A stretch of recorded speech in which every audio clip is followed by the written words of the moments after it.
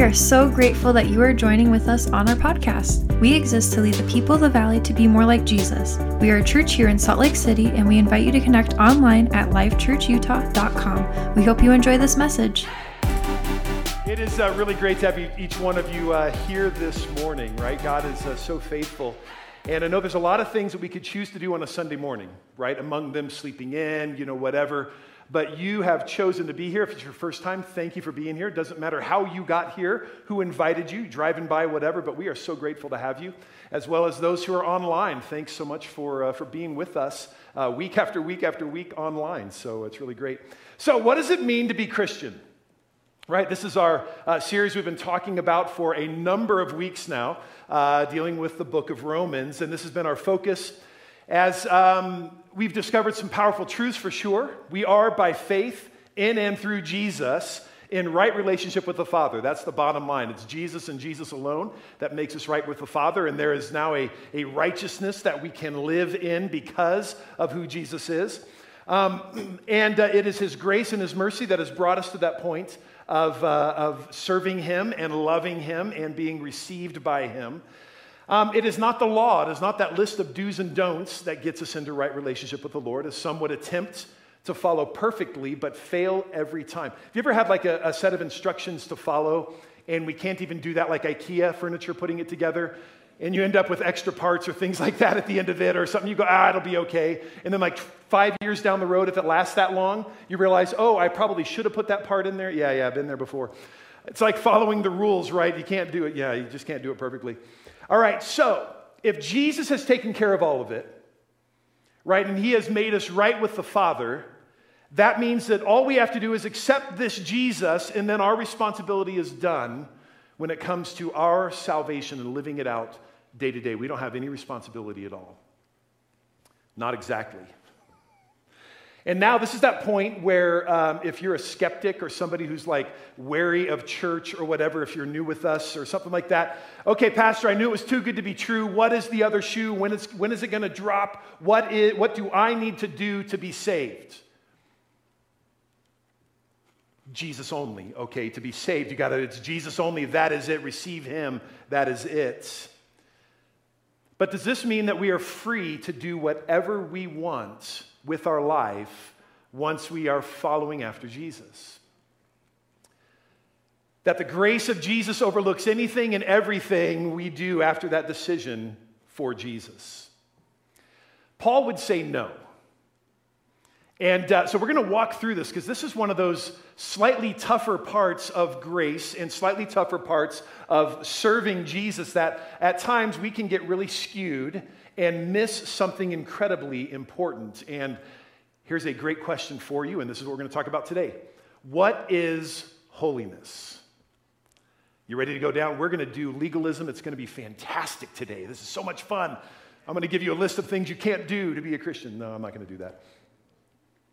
When we hear that question, what is holiness? When that question's out, we think outdated. We think legalism. We think impossible, like some sort of standard I can't live up to. We think old-fashioned and prudish and the way it was and all that stuff. That is holiness oftentimes. But when we define what holiness actually is, I think we're going to find that it's a little closer to us than we realize. And so defining holiness is this is a characteristic of who God is. This is the very being of God, is that He is holy, and the word holy means set apart or separated. That God is holy, and so He is something other than us. How many of you are glad that God is not human? Right? Now, we understand Jesus came completely human, right? But we also understand that God is beyond human, and I am so glad because as humans, we make a mess of things way too easily. So what I want to do, though, is put this in terms of marriage. And while our passage we're going to talk about today is really doesn't have anything to do with marriage per se, but we need to talk about marriage to understand a bit of holiness here. So Shelley and I have been married for nearly 30 years. It'll be 30 years in May, and I am so grateful for that. When we chose each other, she chose me first, by the way. So when we chose each other, she asked me out on a date first, so that was very exciting. And I'm like, well, if somebody asks me out, I'm marrying her, so this is great. Very high standard for marriage. There was a relational exclusiveness that is associated with our marriage. You understand that, right? That is part of marriage. She chose me, I chose her. And I am, again, very grateful for that. If on the day that we got married, I said, I choose you on this day, but then I don't follow through on that commitment, I have broken the holiness of our marriage. Right? I have stepped outside of holiness. Now, we don't often think of marriage in that term, but the reality is we have separated ourselves from any other relationship of that kind. So it's holy. If I told her, and I've heard this before, maybe whatever, I think it's Pop, or father-in-law, my father-in-law, said this, I told you I loved you at the altar, and if it changes, I will let you know. Right? He says that tongue-in-cheek. That's not the way that he lives. Right? So, but if my actions don't match up to my vow, if that is the kind of love, kind of holiness that I've separated for our relationship. So I have a choice, as Shelley does every single day. Our marriage is holy. We are for one another the only choice. Someone trying to catch my eye. No, this relationship is holy and set apart. And so I willingly and joyfully give myself wholly to her. And likewise, it's the same thing if any of the guys, they got to measure up to this. This is, right? So it's easy, right? And so there's that point where no matter what happens in this world, we choose each other and we willingly give ourselves to one another. So it is not a burden. My marriage to Shelley is not a burden. The holiness that's represented in that is not a burden because love comes first. Holiness is an outflow of relationship. That's the bottom line. And sometimes, for whatever reason, we look at this when it comes to our Christian faith, and we look at holiness as this thing that is alien to a faith in grace, faith alone in choosing Jesus, right? We look at holiness as this, it's this other set of rules and things that you've got to do in order to please God. No, not at all. There are a set of rules in our relationship, right? In our marriage. I don't break those things, not like, oh my goodness, I can't date other people. It's not even a thought, right? Same sort of thing should be in our relationship, a holy relationship with Christ. It's set apart. It is something other. People don't break in on that relationship. There's not a burden associated with, yes, things that we should and should not do when it comes to how we show our life for Jesus Christ. Remember Abraham a few weeks back? God has come all the way and has brought relationship to us all the way. It's not a halfway thing. And that holiness, right, is the way that we live our lives because God has come all the way already for us and loves us. So picking up from last week, this mindset of the champion is to have the outlook of the Spirit, not the outlook of the flesh. The outlook of the Spirit of God within us, not the outlook of, what's easy, what feels good to me right now. Paul gets more insistent in this next step of what that mindset actually requires of us. And this is it. So Romans chapter 8, verse 12 through 14 for our first little part today. And by the way, don't forget on the Bible app, and I know you're getting sick of me announcing this, but I'm going to keep announcing it until everybody gets the Bible app. On the Bible app, once you register in the lower right-hand corner, there's like these little dots down there. If you click on that and look for events, you'll see Life Church there. All of our scriptures are there. The notes are there. You've got ways that you can interact. There's announcements there, all that stuff. You can give from there. So make sure you go to the Bible app and use that as a tool for your faith as well. All right, enough of that. Here we go. Romans chapter 8, verse 12. So then, brothers and sisters, we are under obligation. So this is where Paul picks up from last week. He's saying, don't gratify the sinful nature. Don't live for the sinful nature. Don't have the mindset of it. There is a mindset we can have of the Spirit. So he says, we are under obligation not to the flesh to live according to the flesh. For if you live according to the flesh, you will die, right? There's that dichotomy there. But if by the Spirit you put to death the deeds of the body, you will live. Read that again. But if by the Spirit you put to death the deeds of the body, you will live. For all who are led by the Spirit of God are the sons, and I would say daughters, of God. So Paul is very clear here about what living truly is. This is life. He says it right here. If you want to truly live, put to death the misdeeds, as it says in the NIV, the misdeeds of the body, the misdeeds of the flesh. And how do we actually put to death these things that are so easy for us to do and so easy for us to fall into the trap of?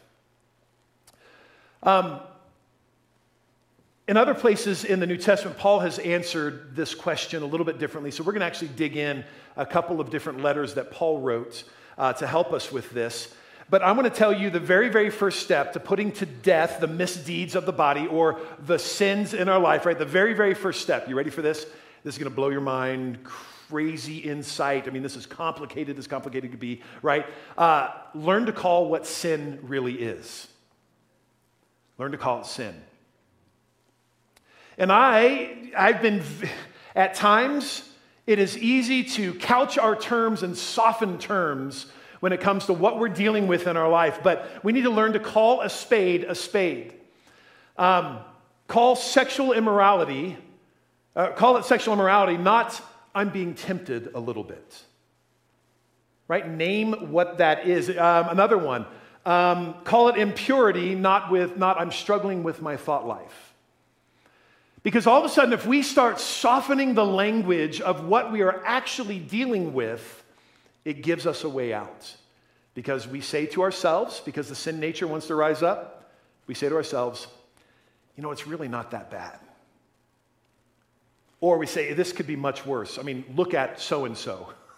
Look what they do. What I'm doing is not as bad as them.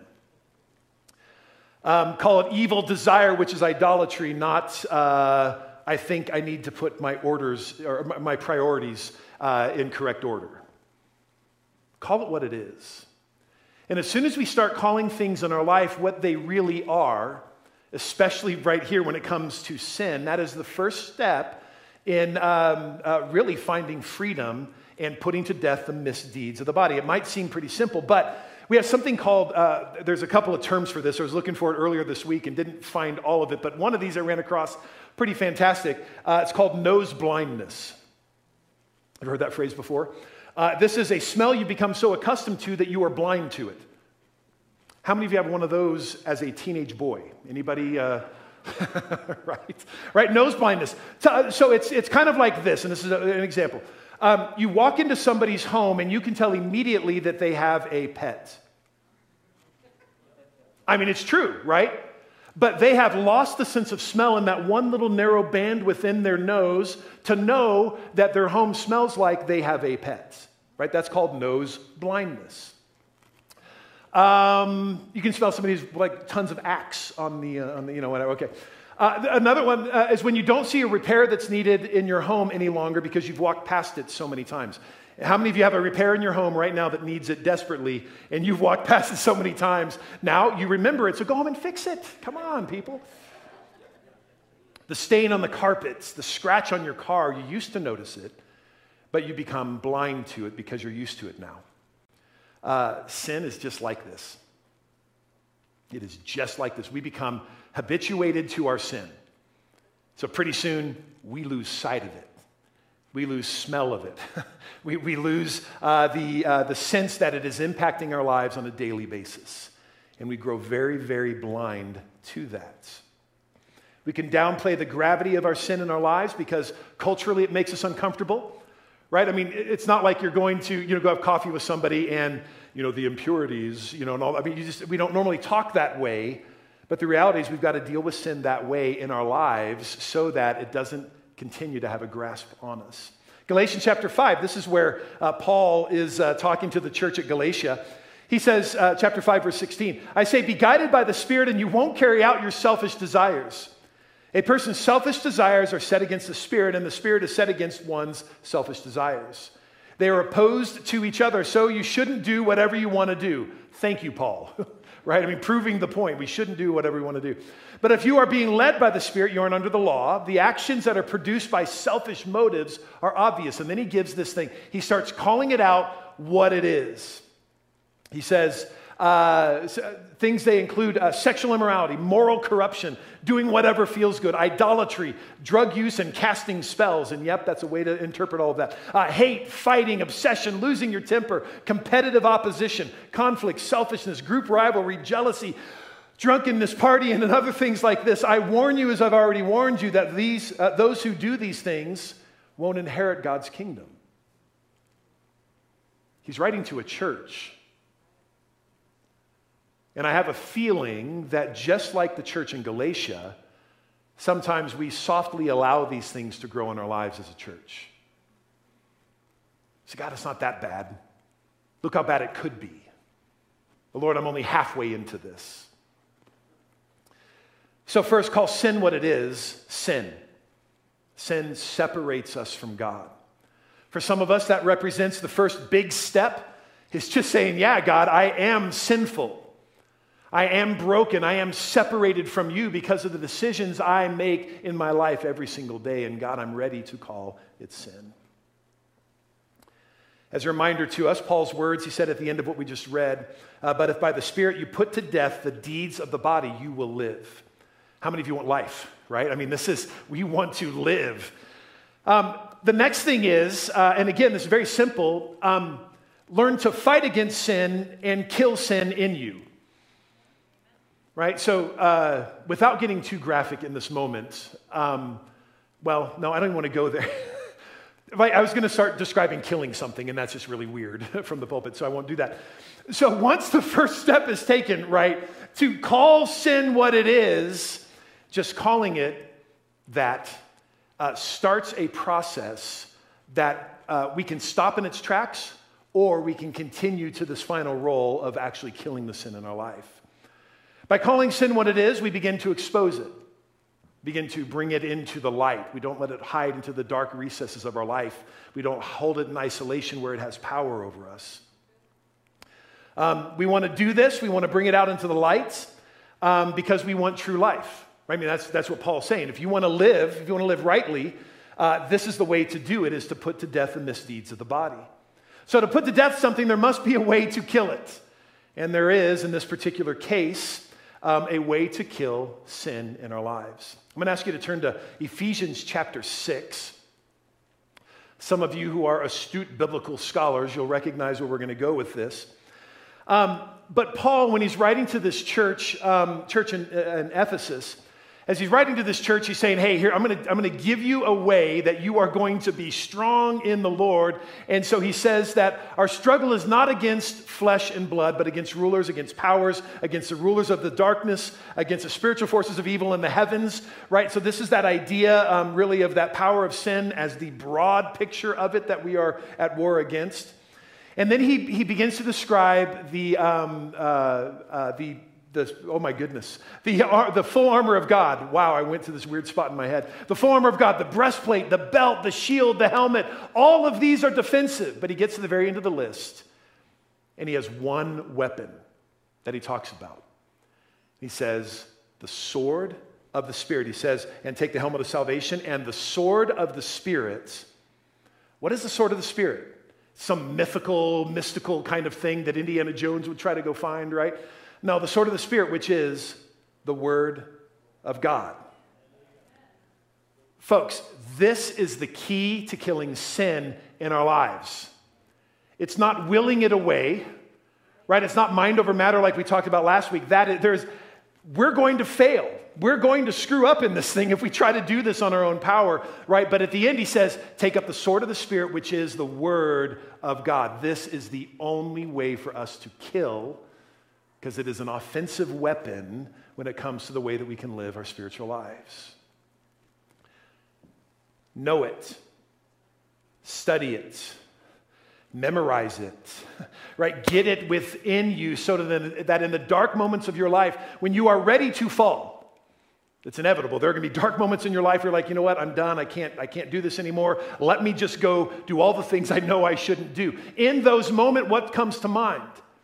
If we don't have the Word of God coming to our mind in those dark moments, we will fall. But if, because of the influence of the Spirit in our lives, this Word of God comes to life within us when those dark times come, we can give the death blow to that sin that wants to control us. So resist the enemy, but not just from a defensive position. The battle is yours when the Spirit of God empowers you in Christ and dwells within you. Take up the word against the enemy of your soul. Take up the word. That's why I'm always encouraging you when we're in here, get your Bibles open, right? Because you need to be comfortable with the word yourself if this is ever going to happen. You've got to hate it, hate the sin, refuse the sin, drag the sin, kicking and screaming to the cross, right? Take it there. That's the best place for it. Don't settle for less than complete surrender. Years ago, when I could hold my son, he's a little larger now. He's like 6, almost my height, right? Big kid. Growing up, right, parenting is difficult. Anybody realize parenting is difficult at times? And there were moments when our son would disobey and misbehave when we would be out to eat. And so this one time, I remember picking up Jace after he had done something, and I forget, I don't even know how old he was, whatever. But I'm picking him up, taking him to the restroom. And you know what the restroom means when a parent takes you to the restroom, right? And so I'm picking up my son, and I'm holding on to him with love and joy in my heart as he is kicking and screaming as I'm taking him like that. And what is he yelling? Dad, don't beat me. Okay, that's, make something very, very clear. Never have we ever beat our children. Okay, just make it clear, because that's now forever on YouTube and all over the world right now, right? But in that moment, I have a decision as a dad. Am I going to stop in my tracks without following through on a discipline that is needed? In that moment was not spanking, okay? But in that moment was a swift talking to. Or the parenting thing, stop, or I'll tell you stop again. Parenting Skills 101 at Life Church Utah. Right, but I could have stopped part of the way to dealing with what was going on with the misbehavior of the deeds of the body, right, that were going on. I could have stopped halfway and walked back because a little embarrassing, a little moment there, don't want to draw a scene and go back and say, haha, just kidding. We can't do that when it comes to sin in our life. We can't stop halfway. We have to deal with it. Because I know and you know that if we don't deal the death blow to sin, it will rise again. Colossians chapter 3, verse 5. So, put to death whatever in your nature belongs to the earth. In other words, what belongs in this world here: sexual immorality, impurity, shameful passion, evil desires, and greed, which is idolatry. So how do we deal with this with the Word of God? I want to give you one practical way to look at this, and by implication, you can draw other conclusions from a lot of other parts of Scripture, but that last one there, evil desire and greed, which is idolatry. Let me just take the greed for us this morning. So there's a verse that shows us how to deal with this, a paradigm for us to look at this in the New Testament. Hebrews chapter 13, verse 5 and 6. So the author is dealing with a whole lot of other stuff in this toward the end of Hebrews, and he throws this gem in there, and it's pretty fascinating how he deals with this idea of greed. So he says in Hebrews chapter 13, verse 5, your conduct must be free from the love of money. The love of money is greed, by the way, just so you know. Your conduct must be free from the love of money, and you must be content with what you have. And then he goes on to say, and it's strange, right? Because this next thing he says, which is directly from the Word of God, I will never leave you, I will never abandon you. What does that have to do with greed? Right? On the surface, it makes no sense. Why does greed, in the way that the author of Hebrews is dealing with it, talking about the presence of God? Because when we get down to greed, that core thing, right, is this desire that has gotten out of control, that has turned into idolatry, that I am going to provide for myself, I am going to take everything I have and I'm going to make it mine, I'm going to take everything I have, I'm going to put it around me, this is going to protect me, because at the bottom of this, I am fearful of not having enough. And that's causing me this idolatry of not having enough and not being content. And so, what am I missing in my life? What does the Word of God say to me? I will never leave you nor forsake you. My son, my daughter, I am enough. Stop looking outside to other things to fulfill you. Stop looking to this idol that all it's going to do is make you selfish, feed this monster within us, rather than saying, God, you are enough. And so whenever we feel like that God, it's not enough, and I need to go on a quick spending spree from my chair at home on Amazon. That's the way we do it now. We don't typically go out anymore. But my spending spree is much easier to hide now, right? And so there it is. I'm feeling bad for myself, and I want something because it's going to fill a need in my life. It's become an idol. In that moment, close the iPad, turn the phone over, and say, Jesus, you're enough. You are enough for me. And so, Lord, I confess this idolatry of greed in my life. And Lord, I'm asking you for freedom, because your word says that you will never leave me nor forsake me. So think about it, like lust comes up. How do we respond to it? Is there anything in the Word of God dealing with lust? Absolutely, right? I mean, is there anything in the Word of God dealing with other sins in our life, right? Absolutely, the Word of God is filled with that. So how do we put to death the sin of greed, right? We go to the Word of God. That's how we put it to death. And then I guarantee you, the next time that greed pops up in your life, you will be in that position to go, no. Here's what the Word of God says, and I'm standing against it. And just praise God that He's able to do that. So here's the thing, something hopefully you realize. Discipleship is always happening. Either being discipled to the world or being discipled to look a lot more like Jesus. Discipleship is always happening within us. Christ wants His image to be made more complete in us. Wow, in us. This is the daily death that we need to embrace in our life to be more like Jesus, that holiness, but it's a holiness based on relationship with Him. And so we go, yes, God, I want this more in my life. So he goes, we are not obligated, Paul says in verse 12 of Romans 8, to live according to the old way of life, controlled by sin. But we do have a new reality in the Spirit. Our lives turn toward Jesus. We're empowered by the Spirit within us to live a life that is true life. And he ended this last section, for all who are led by the Spirit of God are the sons of God. And this becomes the final part of understanding how we defeat, right, this flesh, this sin that's within us. So Romans chapter 8, beginning at verse 15. I know we've been jumping around a lot today, so getting your workout there. But really, one of the things that Paul begins to unpack for us is this idea of identity in Christ and who He is. Romans chapter 8, verse 15 says, for you did not receive the spirit of slavery leading again to fear, but you received the spirit of adoption by whom we cry, Abba, Father.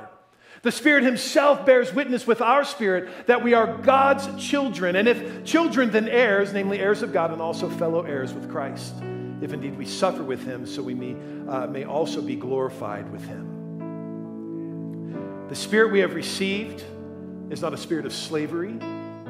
It's not a spirit of bondage. We're not trading one shackle for another, right? The Spirit that we have received is the one who offers a life of hope, of meaning, of fulfillment. It's not fear that marks us anymore. As Paul says to a young leader in the church, Timothy, 2 Timothy chapter 1:7, God did not give us a spirit that is timid.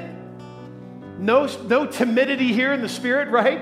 But one that is powerful, one that is loving, and one that is self-controlled. This is the Spirit that dwells within us. The Spirit within you is empowering, is loving. He fills us with self-control beyond our natural abilities to put to death the misdeeds of the body. The enemy's upper hand in human nature is now a lost cause as we are filled with the promise of His Spirit. And so this final truth is our identity is as adopted sons and daughters of the Father. I was talking to somebody yesterday, and she was sharing that she was adopted as a 4-year-old out of Korea, and the change in her life that she remembers even as a 4-year-old, and the opportunities given to her because she was adopted into a brand new family. And just hearing her own heart break as she talked about how joyful she was in that adoption into this new family. So it's revealed by John, but to all who have received him, those who believe in his name, he has given the right to become God's children. Right? This is who we are. I'm going to invite you to stand to your feet as we close out this morning. So there are two parts to our response this morning, and we're gonna do them together. I'm gonna mention them separately, but just so you know and get ready, I'm going to invite you to come down to the front. So I'm letting you know that ahead of time. All right. But there are really two parts to this. The very, very first part is that empowering of the Spirit in your life to deal with the sin in your life. Right? I know we last week we prayed over kind of something very, very similar to that. But the importance of it is Paul is kind of repeating this thing again, saying we've got to deal with this and recognize that we have the Spirit of Christ dwelling within us to help us in this battle against the flesh. And so there are some of you today that would say, Pastor, I need a fresh infilling of the Spirit in my life so that I can take up the Word of God. I can take up and defend against what the enemy is doing, but not just defend. I can go on the offensive against the enemy in my life.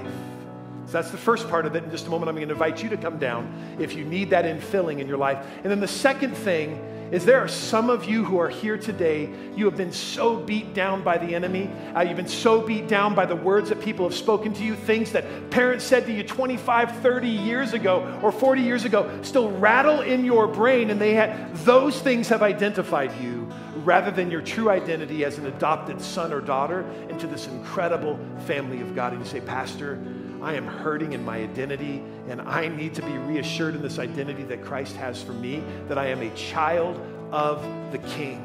And you'd say, Pastor, that's me as well. I haven't had you raise hands. I haven't had any of that today, but here's what I'm going to invite you to do. If that's you and you say, I need an infilling of the Spirit, or I just need that reassurance of myself as a child of the King and the dedication that the Lord already has to me, I'm going to just invite you, come on down to the front. We have our prayer teams. We're going to pray with you as well. And so please come on down if that's you and say, I need a fresh infilling of the Spirit in my life, and I just need to know my identity in Christ. And we're going to sing really quickly here, just in worship to the Lord. As we sing, come on down to the front. I know don't hesitate. Come on down. Thank you, Lord. Hallelujah. Lord, resurrect us in your power. Fill us afresh and here now. Pour out your Spirit again. Pour out, Lord. So come now. Lord, resurrect us in your power. Fill us afresh and here now. Come on. Thank you, Lord. Thank you, Lord. Hallelujah. Hallelujah. Come on down if you want prayer. Come on down. You need that identity in Christ. That fresh infilling, Lord. We need your infilling, God. Hallelujah. Let's all of us lift our hands to the Lord. Lord, you're worthy of praise and glory and honor, Lord. Hallelujah. Pour out your Spirit again, Lord. Thank you, Lord. Thank you, Lord. Come now, Lord. In your power, God. Hallelujah. Fill us fresh, God, with you, with your Spirit. Pour out your Spirit again. We need you. Pour out your Spirit again. Thank you, Lord. Father, we stand in this place of need in our lives. God, we recognize we cannot do this on our own. And so, Lord, let your Spirit fall fresh upon us, God. We are desperate for you. Lord, help us to live in such a way that honors and glorifies you. And Lord, we know the only way that that happens is by the infilling of your Spirit. And so, Lord, fill us again. Lord, these who have come down that are in a desperate position, Lord, of fighting that real fight against the enemy of their soul, God, feeling the sin cropping up in their life. Lord, we pray in Jesus' name that you would cut that sin off at the knees through the power of your Spirit, and that, God, your word would come alive, and that, Lord, you would set free, Lord, from bondage. God, set free from chains. God, break those things off in Jesus' name. And Father, we also recognize, Lord, that we need to know who we are in you. And Lord, we are the sons and the daughters of God Almighty, adopted into your family. And Lord, we stand in confidence, Lord, before you. God, there's no condemnation for us who are in Christ Jesus, because we are part of the incredible family of God. And Lord, we worship you. Lord, we praise you. God, we give you all of the glory, all of the honor, Lord. Let's lift up praise to the Lord. Lord, you're good. Lord, you are good. Lord, you are filling us, Lord. Hallelujah. Thank you, Lord. Hallelujah. Hallelujah. Feel us afresh and here and now. Pour out Thank you, your Lord spirit. Jesus. Pour out your spirit again, Lord. Pour it out, Lord. So come now. Come now, Lord. Lord, Thank you, Jesus. resurrect us Thank you, in your Jesus. power. And feel us afresh and here now. Pour out your spirit again. Thank you, Lord. Hallelujah, hallelujah. Father, we commit all of these things to you. Father, we know that the work that you begin at this altar, Lord, is work that you will continue to complete. That, God, you are not finished with us. And so, God, as we go from this place, Lord, I ask for a continuing infilling of your Spirit.